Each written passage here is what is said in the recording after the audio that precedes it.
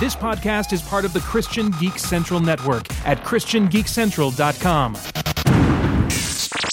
Hello and welcome to the Theology Gaming Podcast. My name is Zachary Oliver, the owner and proprietor of the Theology Gaming blog, and with me today are 5 special guests, and I treat that as nonchalantly as possible because it's going to be a total mess.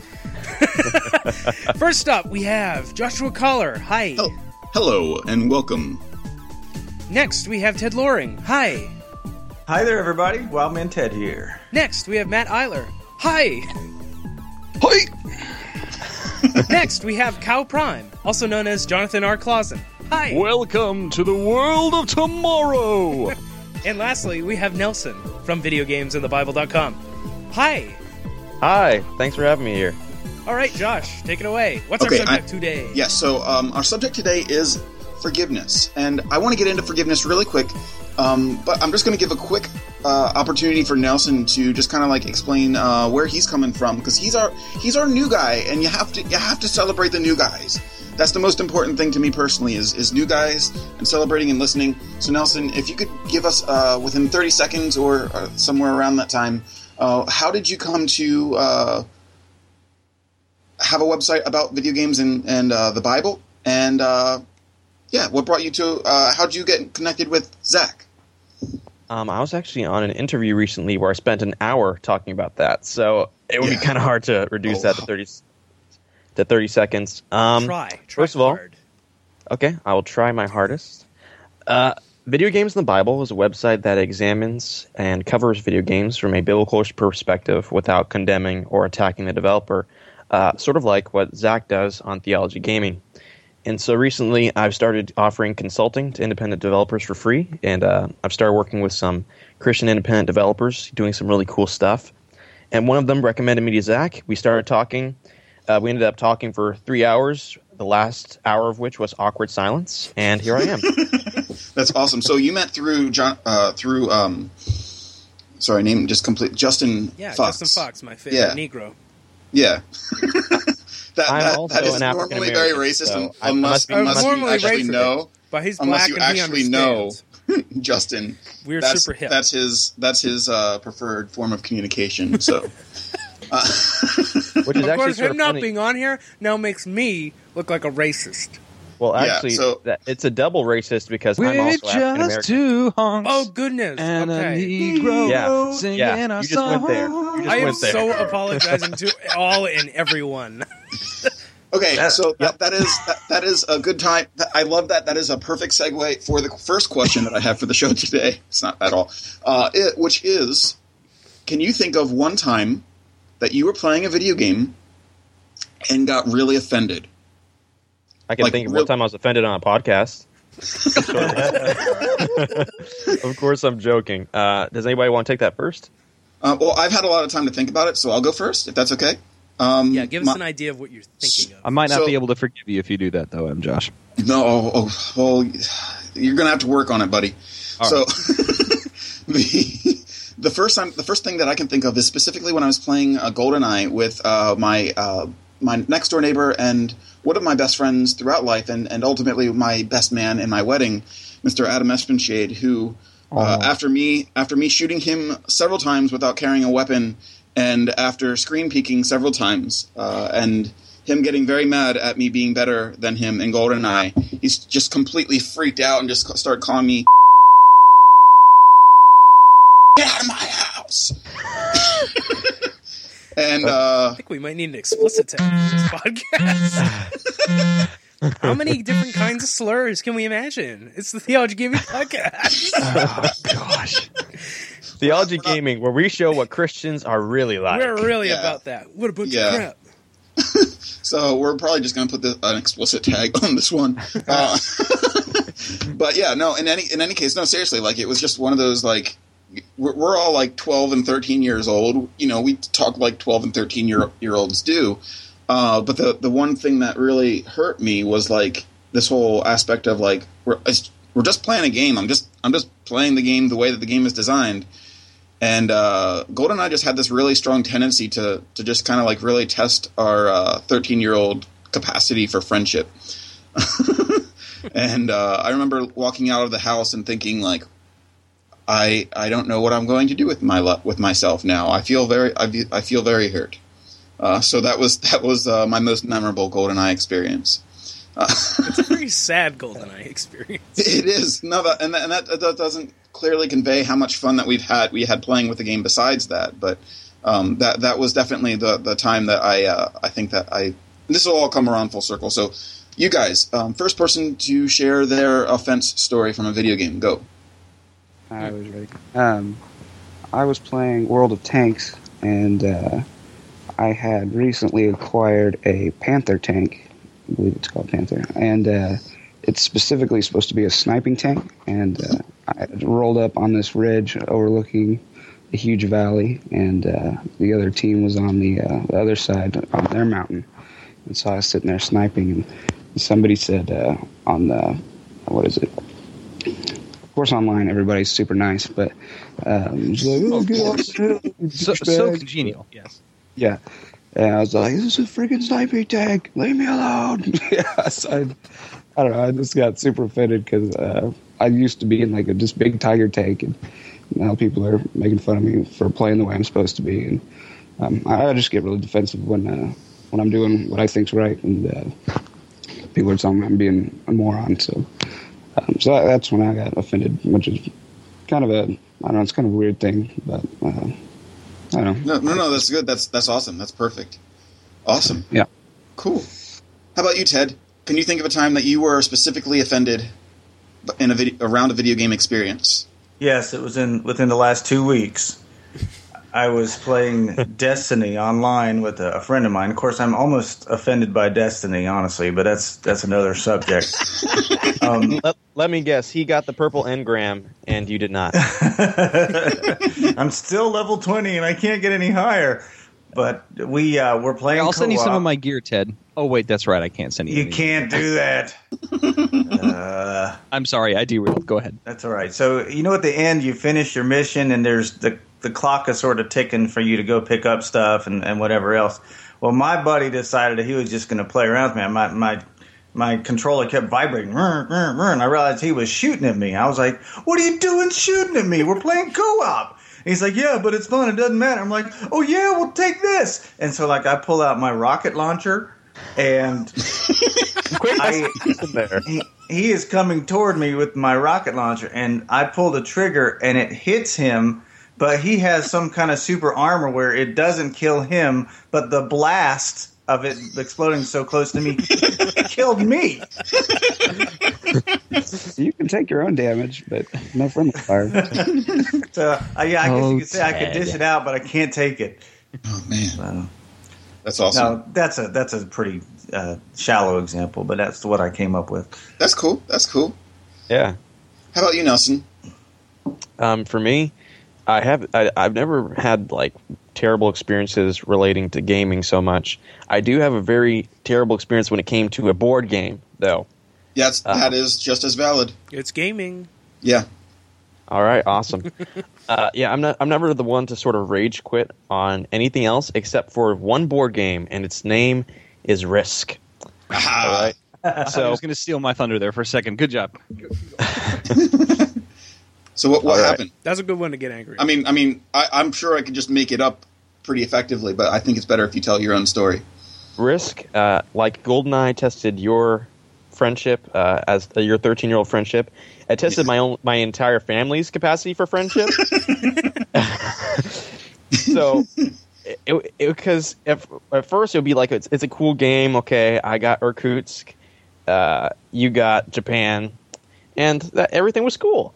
And then pretty soon it started to get really personal. Like, oh, that's a nice Japan you got there. Bang. And so pretty soon my family would break up into factions, and then there would be double crosses, and nobody wanted to talk to each other. By the end of the night, we just stare at each other across the board. Please pass the butter. No, you betrayed me. You let Japan fall. And so that was actually something related to another thing growing up. How I've always wanted to beat my dad in a video game. Mm-hmm. And the one time I got close, he paused the game, walked right up to the power cord, and unplugged it from the wall. No. I was like, Oh man. So as you can tell, gaming has been the thing that has bound our family together so strongly. As a father awesome. myself, I can sympathize with your father's plight in that situation. It's demoralizing to have your kid finally get to an age where he can beat you with something. Yeah, I think that's a common experience to all parents who play video games. That's No, gonna because I happen. don't let my son win. I beat him into the ground. Oh man, you are you know what? I beat my what's your dad son? and my uncle to death in Mortal Kombat 3. And so frustrated that controllers were thrown against walls. I just had a memory of playing a video game with my son on the GameCube. I don't know what it was. Must have been some fighting game where I beat him again. Good parenting. Life is hard. Better get used to it. But he was so mad, he leaned over and bit me on the arm. I should try that next time. Yeah. So I turned the game off and I took care of business. Physical altercation caused by video games. All right. awesome. In the spirit of being, I'm sorry. Are you done, Ted? Yes. Okay. Cool. Am I next? Yes, go now. Okay. Go. Okay. I have a board game, and Ted inspired me with. Okay, so I have a 10-year-old son. He has this. Our whole family has this joyous. It's not really an offense. We just whenever we play games co-op, it always devolves into chaos. Rayman Yes. Legends or Origins, New Super Mario Brothers, any game that has co-op where you're supposed to be working towards a goal inevitably turns into how can we destroy and push each other off the ledge as often as possible. The best example was my son and I. He got to an age where he could put together physics puzzles, so we started playing Portal 2 co-op. Oh man, And You there's shouldn't this have done that, man. that turned into a disaster. There's this level fairly early on where you have to go through these containers that go up and down, up and down. One person has to go in them. The other person stands outside and hits the button. The first time he did it by accident and crushed my Atlas robot, and he giggled and cackled. And it was quite an evil giggle and cackle. And then he did it again on purpose. and we never. I just turned it off after 10 minutes of just squish. I was just like, I'm never Like that. playing. Is your son M. Joshua Collar? Yes, Jonathan had me when he was 8. Oh God, I'm not that old. My goodness gracious. How old are you? You're 36? 33. 33. Okay, you're 2 years older. So you had me when you were 2. Yes. Works. Yes. Wow. Wow. It's You're a possible. strong man. The other one was from earlier this year in June, and this was a board game, and this one was very similar to. I'm horrible with names. Nelson, thank you with Risk. Or Hey, that ever- one black dude in the stream could also tell me that one. Oh gosh, have you ever heard of the board game Lifeboats? No. I Okay. assume that's something really bad. No, happened. actually, I think I have heard of it, but just in passing. Right. I will not bore you with the details of it, but essentially it's like if you take the principle of Survivor, voting people off the boats as you're trying to race the island as they're sinking, that's the principle of it. And it's pretty much every man for himself. And lying and backstabbing is encouraged in this game. Yeah, that And if there- doesn't sound like a recipe for family fun. Oh, Sounds my like goodness. Monopoly. But much more fast-paced. I mean, you can complete Lifeboats in 45 minutes. Monopoly, you could be at it all night. Yeah. But we actually started at 10 p.m. and we didn't finish until 3 a.m. because Oh, wow. we were so loud and yelling and screaming at each other. No, I'm voting you off this boat. No, you, me, and Alliance, we're going to form up and we're going to beat him. And it's just we were yelling and screaming and and we tried to. And the worst thing was we were at a cabin 10,000 feet up, no phone, very little, barely any electricity, outhouse. So it would have been a perfect place to hide a body. But it didn't come to that, thankfully. That's Wow, good. so you would have been like Wild Man Ted and turned off the game and took care of business, huh? Took care of business. Yeah, That's a lot of taking care of business. Cool. All right, so Zach, how about you? When have you been particularly offended in a game? All right, I need to give you a bit of context. Okay, my family is a little crazy. We played Romance of the Three Kingdoms multiplayer on a console. Those take like 50 to 100 hours to finish by yourself. So we would basically play long games of Romance of the Three Kingdoms on my couch, like just days on end. So in our family, there are some unwritten rules. First, every single thing on the map needs to be conquered first before we can attack each other in any way, shape, or form. And then, second, you don't bribe each other's generals. That is like the one other rule, and you don't get to mess around with everybody else's while you're developing. So, my brother, he bribed the greatest warrior in the land, whom I had recently got to my cause, Lu Bu. And Lu Bu is the strongest. You should not pursue him. He has 108 battle skill, and he can crush anything in his path. But, on the other hand, he's also incredibly dumb. And he will switch sides immediately upon being bribed or given money or any kind of reward from an opposing faction. I will give you one piece of cake. Done. What console was this on? You said this was on a console. This is the PlayStation 2 version. Okay, cool. So, you can probably guess what happened. Yeah, so... you took care of business. No, I didn't take care of business. Because my brother bribed Lu Bu and then proceeded to conquer the whole of the South. And then we ended up in a Three Kingdoms stalemate, which is what happens when you play Romance of the Three Kingdoms. Yeah, wow. So what happened with, did you end up, biting your brother or anything like that? No. Oh. But I was not pleased. And neither was my father. So me and my father created an alliance against the evils of my brother, who lived in the South.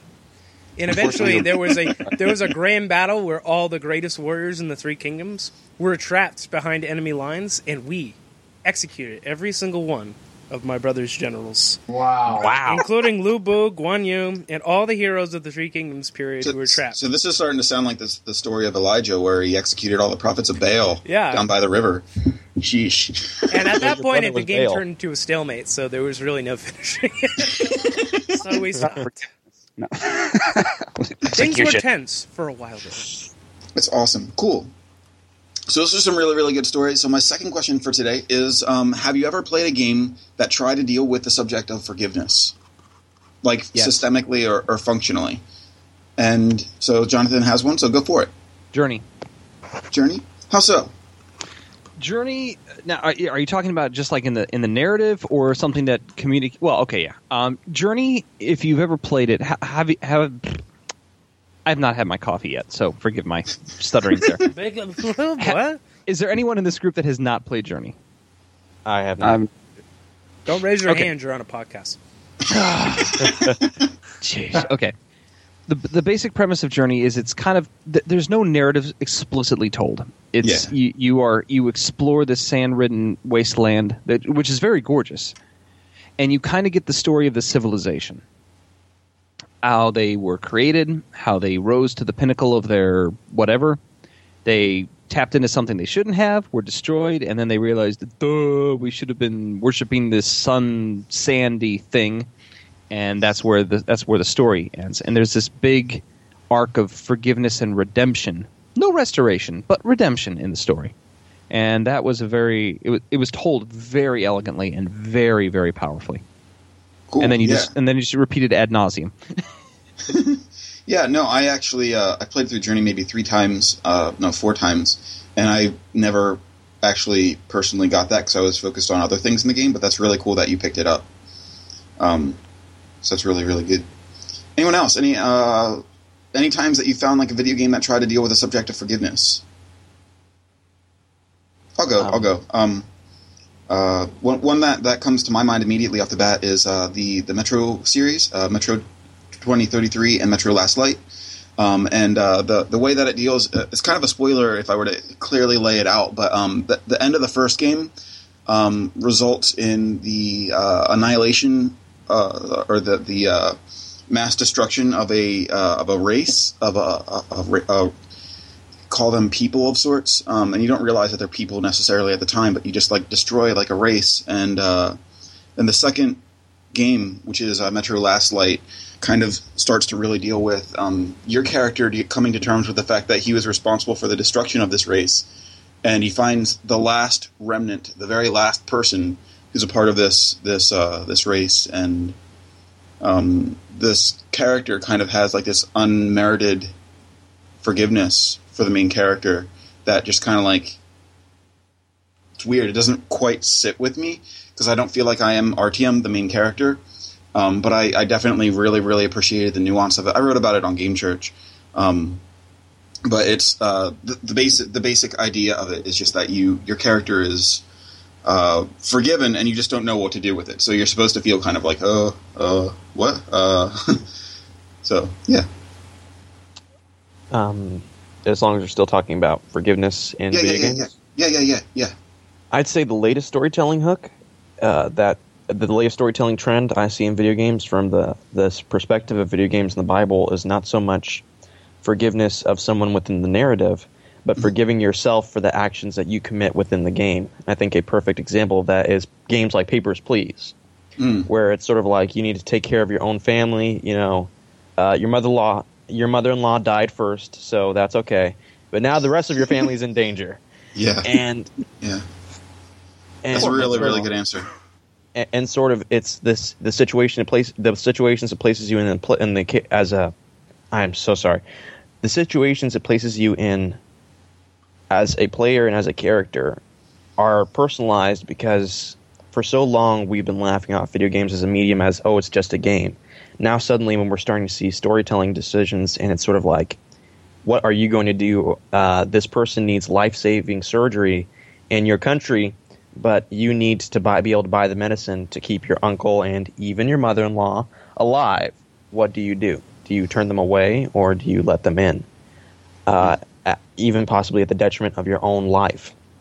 Games like Walking Dead, where you have like 10 seconds. Do you have to chop off someone? Do you chop off someone's leg and accept the consequences?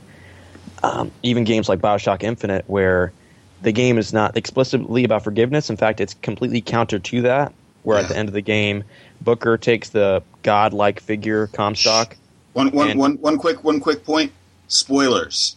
Yes. Spoilers. Spoilers for those who haven't played BioShock Infinite. Skip ahead 30 seconds if you have not Skip ahead finished 30 seconds. Okay, go ahead. At the end of BioShock Infinite, where you take Comstock's head and he says, "It is finished," which is, of course, a throwback to Jesus. Yeah. And then you bash it in against the baptismal font, and then you drown him. You know, it's sort of like more and more games are placing you in the position where you're not the good guy. You aren't just the almighty hero anymore. Yeah. Can you forgive yourself for the actions that you commit as a player? And so I look at that quite a bit from the perspective of video games in the Bible, and it's an interesting trend, but it's honestly something we haven't seen before, and it would be interesting to see how it affects players, especially young players, moving on, where, you know, instead of stories about on GoldenEye where you had to forgive a friend, it's sort of like, man, I was playing The Walking Dead at 10, and I had to deal with forgiving myself for letting my favorite character die because he wasn't useful in a firefight. Yeah. Let me ask you a quick question, because I've never played Papers, Please, though I should. I'm just very curious. How is it just an internal forgiveness, or is there like an actual mechanic in the game that tells you need to be able to forgive yourself? All the things I'm talking about, it's completely internal. Okay, gotcha. Yeah. It's implicit. So it is definitely a thing where it's sort of like you look at yourself the next day and they're like, "Hey, how was your new game?" "Oh, well, talking about that, I let a cancer patient die." Yeah. You know, not the best stories coming away from that. Yeah. That's awesome. Ooh, Josh, I forgot a game that deals with forgiveness. Oh, go for it. Silent Hill 2. Sorry, I just had to throw that in there. Yeah, isn't that like the game about forgiveness? I have no idea. It is, actually. I can't believe I forgot that one. That's my number one game of all time, and I completely forgot about it. Okay, anyway, I'm done. Because I talk about it every podcast I get a chance. No, that's okay. If you can just like quickly illustrate how it deals with forgiveness, because that's what I want to get at. Okay, if you've never played Silent Hill 2... Yeah, spoilers. Okay, yeah, this is... If you have not played Silent Hill 2, skip ahead 30 seconds, because this is massive spoiler. Yes. In the game, you play a character named James Sunderland, who received a note from his wife saying that she's waiting for him in Silent Hill in their special place. Only problem is, she's been dead 3 years. You go there and find out through the end of the story that James actually is the one who killed his wife. And Silent Hill pretty much manifests his own little purgatory, his own punishment. Okay. The Pyramid Head, nurses, everything in there is indicative of the self-torture of himself. And at the very end of the game, he has to forgive himself. And how the player interacts with like the picture of Mary, the kind of demon one that kind of version of Mary that shows up in the game all affects the ending of the game, whether Harry ends up killing himself, whether he gets a second chance, so on and so forth. Yeah. And actually, if you get all of the endings, you get the secret ending where it turns out it was a dog messing with your mind the entire time. Ending. I love the dog ending. It's so much fun. That's awesome. So those are some actually really, really good examples. And Nelson, I really appreciate you for bringing up the self-forgiveness. And Ted is raising his hand. So, Ted, go ahead. My hand is raised. But you're on a podcast. Well, but Joshua could see it. So I got one. Brother's Tale of Two Sons. The younger brother needs forgiveness for his mother's death. Yes. Because he watched her drown. And it is because of that experience that he has that phobia of water throughout the game and has to rely on his brother to get through any kind of water level. Yeah, no, that's actually a really, really, really good one. And I don't want to spoil what happens at the end of the game, because what's at the end of the game really ties that all together in a really, really, really powerful mechanical way. Which I think is great. Yeah, so, I teared up at the end of that game. That was a powerful game. Anybody else cry? I totally cried at the end of Brothers. Yeah. It was beautiful. Actually, I thought it was okay. I know this could be an unpopular opinion, but this is Brothers in Christ. You guys are only going to take care of business later on in the day. I actually thought that Brothers Tale of Two Sons was overhyped because I played through the game. Well, it was totally overhyped, but the thing is, when I played it, it wasn't overhyped, and that probably significantly affected my perception as a dirty, dirty hipster. But awesome. I do mean that. Like when it got like the Spike TV award for best video game of the year, that was pretty much when it like went over the top of the hype train. Mm-hmm. The Uncanny Valley. The Uncanny Valley, yes. For me, it was sort of like I thought it was a neat story. It was an interesting way of telling it with single player co-op, as you could call it. But I wasn't really into it actually. But Portal actually does have an explicit tale of forgiveness from the first one. Still alive to now only want you gone, and at the end of the game, spoilers. GLaDOS forgives you.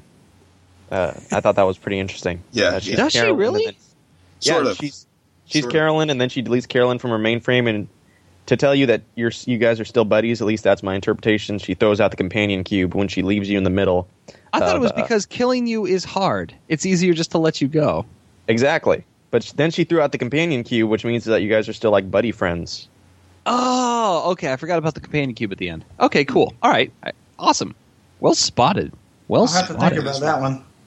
One other thing that I was thinking about as Nelson was bringing up the whole aspect of self-forgiveness, because I think that's actually sometimes a little bit more powerful, because we, especially as Christians, I think that we tend to forget to allow ourselves to be forgiven, and actually like stay in forgiveness in Christ. For me personally, I know that at least for me personally, but that's why I really identified with the Dishonored Knife of Dunwall DLC, which was specifically about you playing as Dowd.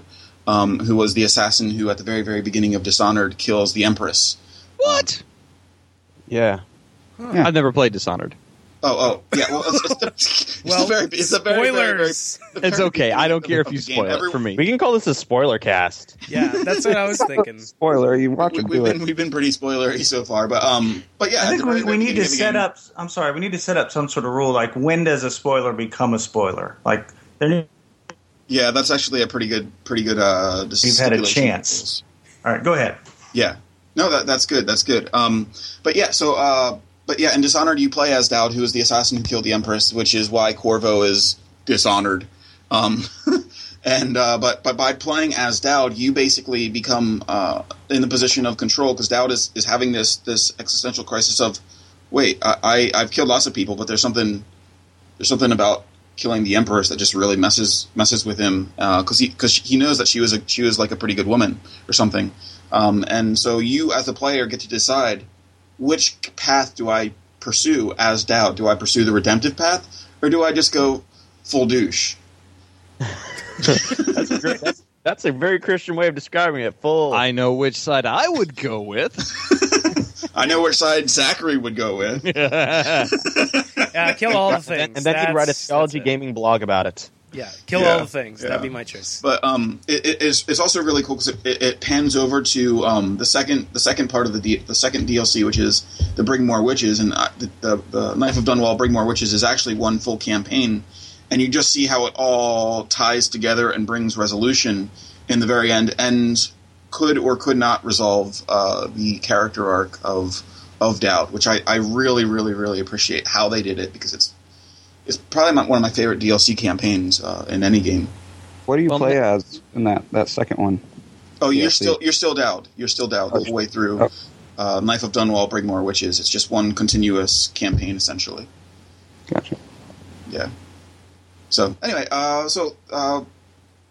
the reason why I wanted to bring up forgiveness as a mechanic, or in bringing and contrasting it with our own experiences as players of games, is because I really wanted to see if you guys had a lot of positive experiences with forgiveness as a systemic function within games. And I think that you guys have given some really, really great examples. We as a group came together with some really good ones. My last question for today is more along the lines of where would you like to see games go with the subject of forgiveness and how it relates to the gospel? And maybe actually give a little bit of your take on how you perceive forgiveness in relationship to the gospel. I know that's a little bit too broad. All right, more specifically, first we'll just start with how would you describe forgiveness in relationship to the gospel? I think that whenever I post anything, I always try to give my 1 or 2 sentence summary of the gospel, that the gospel is the good news that for God's glory, Christ died for our sins, was resurrected so that we might move from death to life. As a game mechanic or as a narrative element, forgiveness, you have to realize that Christ has forgiven you of sins you have committed, ones you are committing, and ones you will commit in the future. I think that the key is to develop some type of narrative, whether it's tuned into the mechanics or not, like Papers, Please, or whether it's strictly told through cutscenes, like, say, I don't know, an Uncharted game. Yeah. Is to be able to communicate the fact that you, realize you need the forgiveness, and that it's not just you becoming at one with yourself or at peace with who you are. Then you become like Jesse Pinkman in Breaking Bad. I'm okay with being the villain. No, it's really not okay. It's fine for a TV show because we need the villain, but in real life, that's not the real thing. So, if you could find a way to tackle those two things, that would probably be my way of looking at it. Okay, yeah, I'm done. That's a good point. That's good. So someone else, I want to hear from someone else. Your description of forgiveness from a Christian perspective, or from a gospel perspective, or from a Bible, however you want to put it. See, Jonathan swoops in and then he says, "I'm going to give you a succinct explanation," and then nobody can say anything else. I know. He does pretty good with the succinct. So, all right, Zachary, verbose, go. I don't know what else to say. Okay, new rule. I always go last. Yeah, because then you're good at summarizing what. All right, so how about I'll provide some context for more of a question. So Jesus gives this crazy parable about the forgiven man who then goes and takes one of the guys who owes him money and flips out on him. The moneylender. The moneylender, yeah. So there's this guy who owes the king like billions of dollars practically, and can never repay it. And the king says, "You're forgiven." And then he goes and leaves the king's chambers, goes and finds the guy who owes him like 30 grand, and says, "Give me all the money now, or I'm going to kill you." And then the king finds out about this and throws the man who he had once forgiven back into jail. Mm-hmm. And so from a practical forgiveness perspective, it seems like the story has something to do with, if we're forgiven, then we have to forgive others. Yeah. Video games are usually about murdering everything. I know. I know. That's like the exact opposite. Like Shadow of Mordor, vengeance is the theme. Well, and often in games, because we as players, we are, as the Bible says, that we are, of course, we're beings that have a fallen nature. So I always get, and it sort of bothers me when I talk to people about, for example, playing a Skyrim or Fallout type game, and I don't usually play games like that too much these days. Yeah. But when I talk to other people who have. They're like, oh yeah, I murdered someone, and so then the guard came and talked to me, and I paid the fine. And I was like, okay, that's great. Then I killed him, and then took the fine back, plus all of his armor. It's just sort of like, I think that's awesome. I love it. Video game language doesn't translate to Christian language very well. I think not often, but I think that as a rule, like we're seeing a lot of exceptions for that. I think the best game designs are really things that tie everything together, and I think the one place where video games really they can show immediacy really well. You shoot someone, they die. Someone punches you in the face, you lose health points. Someone gives you a fine, you get ticked off, and then you follow them back to their home and murder them for the Dark Brotherhood. That's immediacy right there. But what they aren't good at is showing the negative consequences, because everybody wants to have quote unquote fun. You know, it's fun to murder people and do whatever you want. And so necessarily if the player does something bad like that, if they were suddenly struck with a lightning bolt from heaven, that wouldn't be quote unquote fun anymore. And I think what we're really seeing as a medium, which is absolutely amazing, is that we're finally seeing games where it's like, okay, the fact that you did something wrong, consequences. You're being confronted with it. It's okay. Yeah. It's okay for you to not feel like you're having fun, because it is necessary, just as a human, to know the difference between right and wrong. The fact that we're seeing right and wrong depicted more often in games, I think, is absolutely amazing. But I think even then, because so often we're being shown right and wrong from a relativistic standpoint instead of a concrete standpoint, such as the Bible, I think until more Christians get into the game industry, start making their own stuff that is different than what we see in the traditional game industry, putting new wine into new wine skins, new game designs, instead of new wine into old wine skins, where it's just going to be shoehorned in. Until we start doing that, we aren't really going to see the type of stories that we need to see and that are going to have an effect on this world. That's good. And while you were talking about consequences, the first thing that came to my mind personally was the first season of Walking Dead. And specifically how towards the end of the game, all of your decisions you're confronted with all of your decisions, good or bad, and they're all it's kind of the thing with The Walking Dead is that all your decisions are kind of gray areas, and ultimately just make you sound like a terrible person no matter what you pick in that game. But do you think that accurately depicts what you were talking about as far as consequences, or do you think it can go? Obviously, it can go a lot further, but does that get at a little bit of what you're talking about? Do you think? I think, that's one of the things that we're moving towards as an industry, and I think, at least for forgiveness in video games, especially since many of them are not being written from a Christian mindset. I know personally for video games in the Bible, it's like I see a trend in the industry is we want to see diversity, and we want to see that in our game designs and in our games. So, for example, for women, we're seeing women with deflated chest sizes and inflated personalities, bigger personalities, and that's absolutely great. At the same time, every Christian you see in a game is either a psychopathic maniac at worst, or at best, completely irrational crazy who's just seen as, you might want to stay from him, Jimmy. Like that one creepy weird dude in the park. It's like... Can you give any examples of Christian depictions in games? Or creepy weird dudes in parks? Half-Life 2, The Father in Ravenholm. You've got the, let's see, Comstock in Bioshock Infinite. We've got Father Matthias in Tomb Raider, which I wrote 5 articles about just the Solari religion and how it mirrors the Christian religion in so many ways. Huh. Like Himiko, she was this is lore. This is not spoilers. Right. Yeah. Himiko, she was the queen of Yamatai, and she was raising up a successor who... just like Jesus, it was like when she would look at her successor, it was like looking in a mirror. Himiko was seen as this all-powerful deity who needed to be resurrected in this new form that looked just like her. And this replacement, instead of becoming the replacement, ended up committing suicide.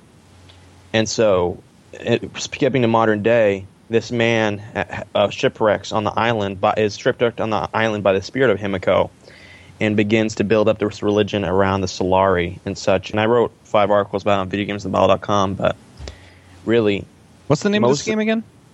The new Tomb Raider, the Tomb Raider reboot. Oh, okay, gotcha. Yeah, I probably should have mentioned that before I went into a dad trap, shouldn't I? That's okay. I got it. It was sounding familiar. I'm just like, wait a second, I played this game. What game? Oh, it's Tomb Raider. Yeah, I mean, it's like we're moving towards diversity in the industry, but I think it's really pseudo-diversity because if you're a Christian, you're seen as, a little bit off base at best. But if you have any other opinion or religious belief, then it's seen as more respectable to have that. And I think we need true diversity in the game industry. And I say that as an African American who, my race doesn't define me, but my belief in Jesus Christ does. Yeah. And when I see the depictions all around me in the media, when I look on the news, I see immoral hypocrites. When I look on the TV, I see immoral thieving hypocrites. And when I look in the video game, I see psychopathic murderers. It's like, as a Christian, diversity in games is about seeing people like you in a game. And when the people like you are evil, what is that giving? What sort of message is that giving to the next generation? How about the rest of you guys? I'm curious. Can any of the rest of you guys think of any depictions of Christians in video games? Because the first thing I can think of some, but none that are really uplifting per se. I interrupted you, Josh. Finish your thought there, buddy. Okay, so when I think of diversity in video games, the first and Christianity, the very first thing that comes to my mind is Ryan Green and Josh Larson yes. of That Dragon Cancer, and just how even in the most progressive of game sites are just head over heels for these guys, what they're making, and just the fact that it's completely transparent in its Christian depiction of an autobiography about Ryan, really, as a Christian man. So I really find that fascinating that everyone seems to be super duper receptive to that. Obviously, it's not done yet, and it does have the additional hook of an empathy game from a cancer standpoint. So a lot of people can very quickly relate to that. But I still think that as a industry transition point is going to be really, really, really, really big thing for everybody, just because it's going to change what people think of as games. I don't remember who I was listening to recently, but someone was talking about how they see that as sorry, my mind is completely blanking out. The Mel Gibson Jesus movie. Why is my brain not working? The Passion of the Christ. Yeah, the Passion of the Christ. They see that as the Passion of the Christ for the game industry, which I think might be also overhyping it. Just a little bit. Just a little bit. But you might not like as a hipster. You might not want to play the game anymore. No. I am a hipster, which means that I am not a hipster, which also means that I can say all sorts of things about being a hipster. Anyway, neither. Sorry, that was unnecessary. But funny, all good, but very funny. So wait, so a hipster does not admit that he's a hipster? Yeah, absolutely. That is empirically true. Until he's around his hipster friends, in which case they have a secret code where they all wear skinny jeans. Man, scarf attack. So anyway,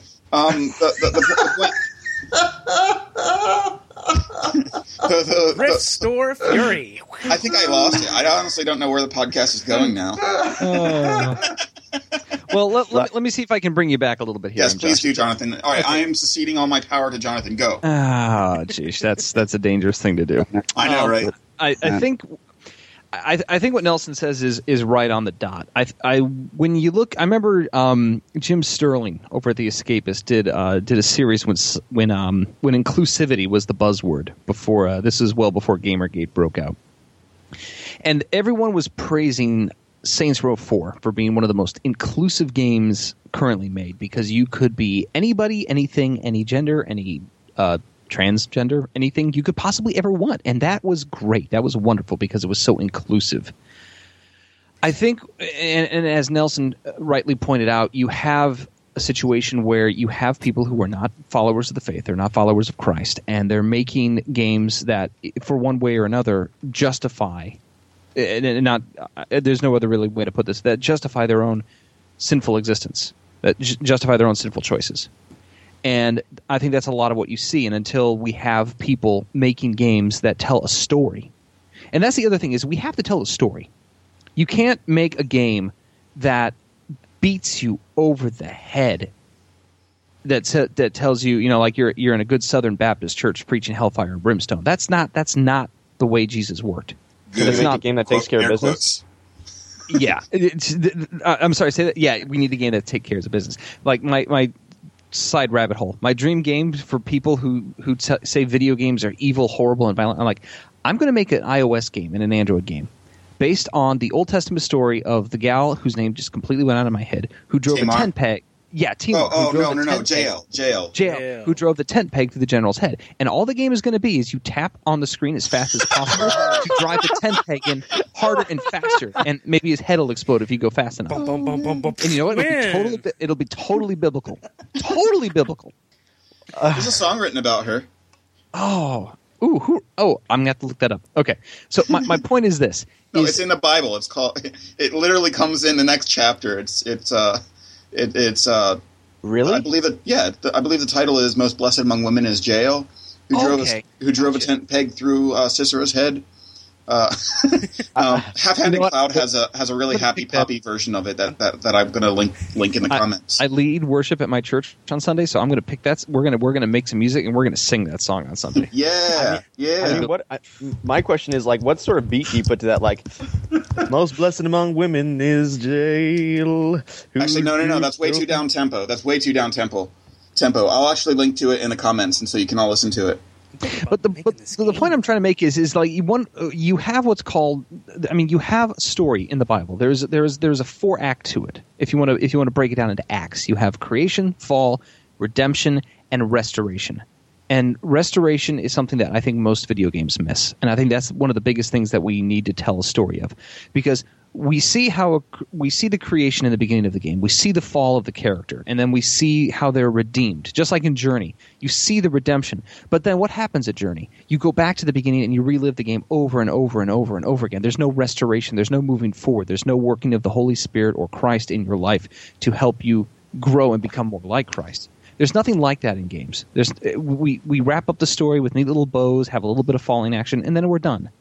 That's where I think a lot of Christian storytelling needs to improve in video games, is instead of trying to beat people over the head and fall in love with our own preaching of the gospel, tell a story that is authentic, that people can relate to, and show the restoration. Don't just... I'm sorry. No. I'm totally interrupting you. You need to. I talk way too much. Yeah, no. It's good.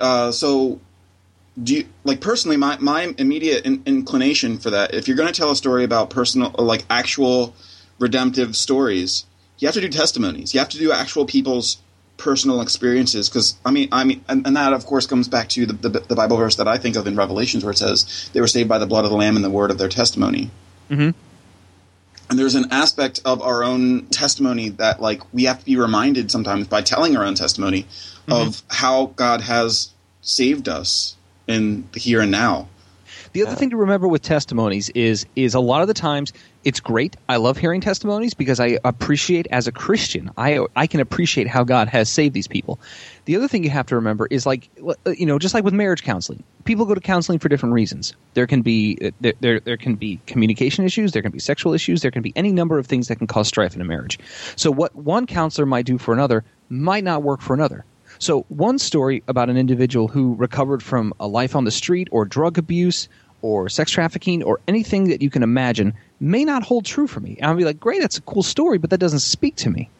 So I think we need, like I think Nelson said, we need a diversity in representation in stories. We need to have as many stories as we can tell in different scenarios.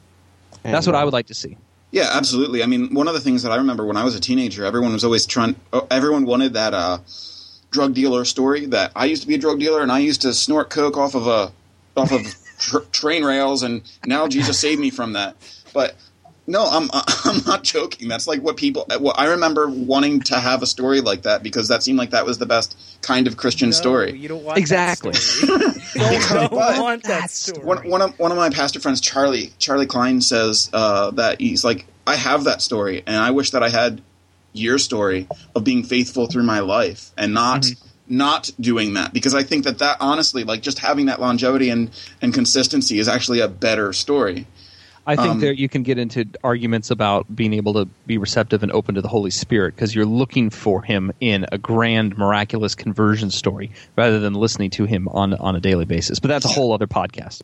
And honestly, a lot of the diversity stories, like for me, my greater emphasis of my conversion story was just me being in a bedroom asking for the Holy Spirit to come into me and not knowing what the heck I was talking about. And that was like the big thing for me, as opposed to like I was a sinner and I needed grace and all those things. And like I prayed the sinner's prayer at a puppet show when I was 10, but that wasn't the cool story for me. The cool story for me was who I changed into after the Holy Spirit came into my life. And you started wearing skinny jeans. The puppet show jeans. Wasn't cool. That's right. And what wasn't cool? The puppet show? No, the puppet show was not cool. No, it wasn't. The worst thing about the puppet show was the fact that, like, they said if you decide to follow Jesus, then follow us into this room. And I'm like, I don't want anyone to know that I started following Jesus. Screw that. And then when they all came out with lollipops, I was pissed off. Oh man, I was like, I totally missed out on the lollipops. Jesus in bribery. But yeah, as far as awesome to be playing the devil's advocate here, which you will lose by doing so. Exactly. That's why I'm doing it in the first place. As far as restoration in video games, it is definitely a thing where, as Zach said, sort of like Shadow of Mordor, it's like, vengeance, I will enslave your entire people to feel better about myself.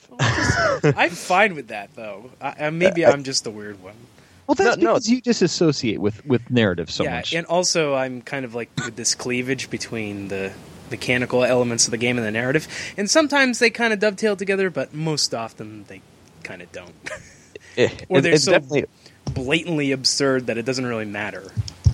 It's definitely a fun game, but what I was trying to say was, I'm not criticizing that, but what I'm saying is, as far as restoration in games go, that's definitely something that is so deep that, first of all, the spirit that is in you has to be the ones to allow you to even do that in the first place. If you're doing that, if God is the one, if it isn't the spirit behind that, then you aren't going to do it the way it needs to be done. And second, you would need to structure your design around it. So unless, for example, you even had Christians in advisory capacities saying, this is what a Christian is like, this is what we believe, this is how we should be depicted, or even in a leadership capacity in a game, unless you structure your game around restoration, then it's going to feel shoehorned in, because obviously unless the gospel or restoration or anything ties into every aspect of the design, an unbelieving world doesn't want to hear it at all. So unless it is integral to the game's design, it's going to feel shoehorned in whatever you do. Yeah. It's like what John... Oh, go ahead. Go ahead, Ted. I've spoken way too much. You go, Ted. I was going to expound on a little bit of Jonathan's importance of a good story. If you are a storyteller, Tolkien and Lewis are two of my favorite writers, and both of them always said, you have to have a good story. If you don't have a good story, it's a waste of time when you're a writer. So I think that can apply if you're a game designer. You have to, if you're writing a game that is based on a good story, then or on a story, it does have to be a good one to hold people's interest. And depending on the story is where you can put in allegory, although they both would probably hate that word. But I know Tolkien would. Yes. But yet it's there where you can see little glimpses of Christ or of forgiveness or of redemption and that sort of thing. And you're so captured by the story that you're more open to these concepts than the, like we said, shoehorn for sure. Yeah, like a good example would be Breaking Bad. Like that show, if that show was a Christian show, it would have ended at the pilot. Because Walter White would have gotten the news that he's dying of cancer. This isn't the pilot, so this doesn't count as spoilers. He gets the news he's dying of terminal cancer. He's got a few months to live, and he'd be like, "Okay, God will provide. He is in control. God is great. I don't have to be in control." And the show would have ended. And I'm sorry, but if you were going to do a show like that, Christians would make really darn boring shows. We would. If they were the perfect Christian, it would be the most boring person in the world. That's still to this day one of my favorite Christian characters on TV is Ned Flanders. But that's a whole other side subject for another time.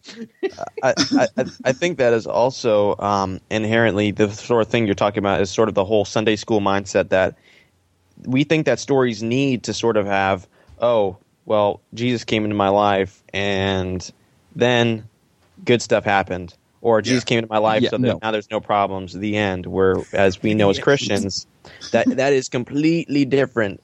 Stuff goes crazy. Honestly, it gets harder in some ways. Actually, one of my things that I want to bring up that's one of my personal favorite things lately is how much of the Gospels is about Peter screwing up.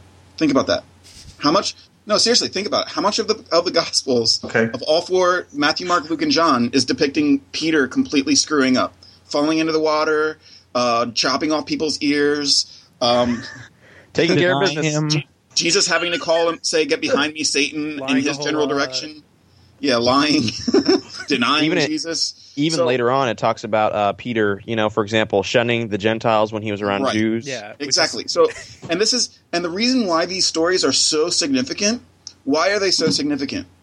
Because Peter was the biggest name in the church. He'd be the Billy Graham of our day, if not bigger. You know what I mean? And the reason why this is so huge and the reason why so much of his failure stories are in the Gospels is because people can know that this is the person that Jesus picks. The people who screw up a lot and are wailing and make a lot of mistakes. These are the people who God wants to be on his side.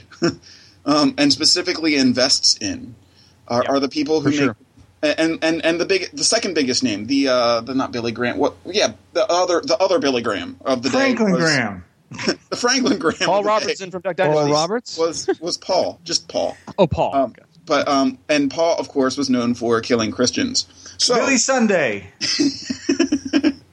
The moral of the gospel story from my perspective, from a broad reading literary perspective, is that the gospel is about us as screwballs being the people that Jesus wants on his side and uses most empowered and significantly to the story at large.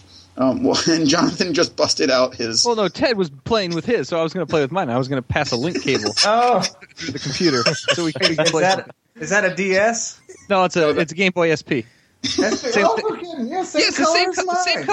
this is what happens when one of us goes on a monologue. The rest of us start busting out our game consoles. So 3 people are currently holding their Game Boy Advance SDs. I was just playing a little Mario Kart while y'all were talking. Disgusting, man. So actually, I think that is a great place to end. We have hit our we have crossed over the threshold of our hour mark. Yeah, and I barely talked. Yay! Yeah. I like it when Zachary shuts up. No, I'm just kidding. And I talked too much. Yay! I'm glad blowing things up. Blowing things up. I'm glad that we got to hear a lot from Nelson today. So don't feel even remotely bad that you talked a lot. I'm glad. No, I'm serious. I'm really, really glad that we have Nelson on the show. When I found your site, Video Games in the Bible, I was like, well, why aren't we already friends? So I'm glad that you're here. Wow. And I think that we all had a lot of great input on the subject of forgiveness and what video games can become in the future. And I think that those are very broad subjects that will continue to grow with time. So we might visit this at another later date. And I think I approve of Nelson being on this podcast. Yes. Not that I have any control or say in it whatsoever, but just so it's there. You have the cleanest microphone, so that means that you have the strongest voice. The strongest voice, that's true. I do have one question for all of you. Did Matt Eiler die? Matt, are you still here? Yeah, no, I didn't think that either went away. I think that Matt is a very thoughtful person who responds at the right times. Which would be now. Yeah, if anything, I just wanted to speak more. I was making sure you were alive because I didn't want to death on the podcast. The mood. I can see it on the headlines. Theology Gaming Podcast. Member of podcast dies during podcast. It takes 60 seconds for speakers to notice. When his children come into the room and are like, Daddy! What would be even worse is if, Ted or Jonathan took care of business to make sure that they could have more time. All I'm saying is that would totally be a 5-star review. Oh, Guys, Matt's dead. Disconnect him from the call so he can play. So tune in next time for the Theology Gaming Podcast as we discuss I have no idea what we're going to discuss next. I was just going to try to make it up. I did terrible. So thank you so much for listening. If you're listening at home, tell your pets all about listening to this show. Give us a 6.3 star rating if you can, or 5, whatever. And remember to take care of your mother-in-law, even if you don't want to. Yes, take care of your mother-in-law, even if you don't want to, especially when you're playing Papers, Please. Man, that's some life advice, huh? That is good advice. That is very, very good life advice, because you have no idea what it's like dealing with the loss of a mother-in-law. It's not fun. So, oh God, I feel bad now. If you plan on committing a crime, bring 2 trash bags, not 1. Yeah, I'm just and thinking. You speak of this from personal experience. And No I have a comment. spoiler Just alert. silence. I have a spoiler alert. Super Ted. Mario Brothers 2 Yes. is really a dream. It's all a dream. No! Just like Lost, right? yeah. It is. It was not a dream. Only the cross-verse flash sideway things in the final season were dreams. That's Oh, what they really? want you to believe. But yeah, I thought that was the real story. All I No. know is the guy who plays Jacob in that show also plays Lucifer in Supernatural. So Oh. I just find that. I just Put the two realized together. something. Which is No, very no. funny. I just realized something. What? All What? grew up in the same orphanage.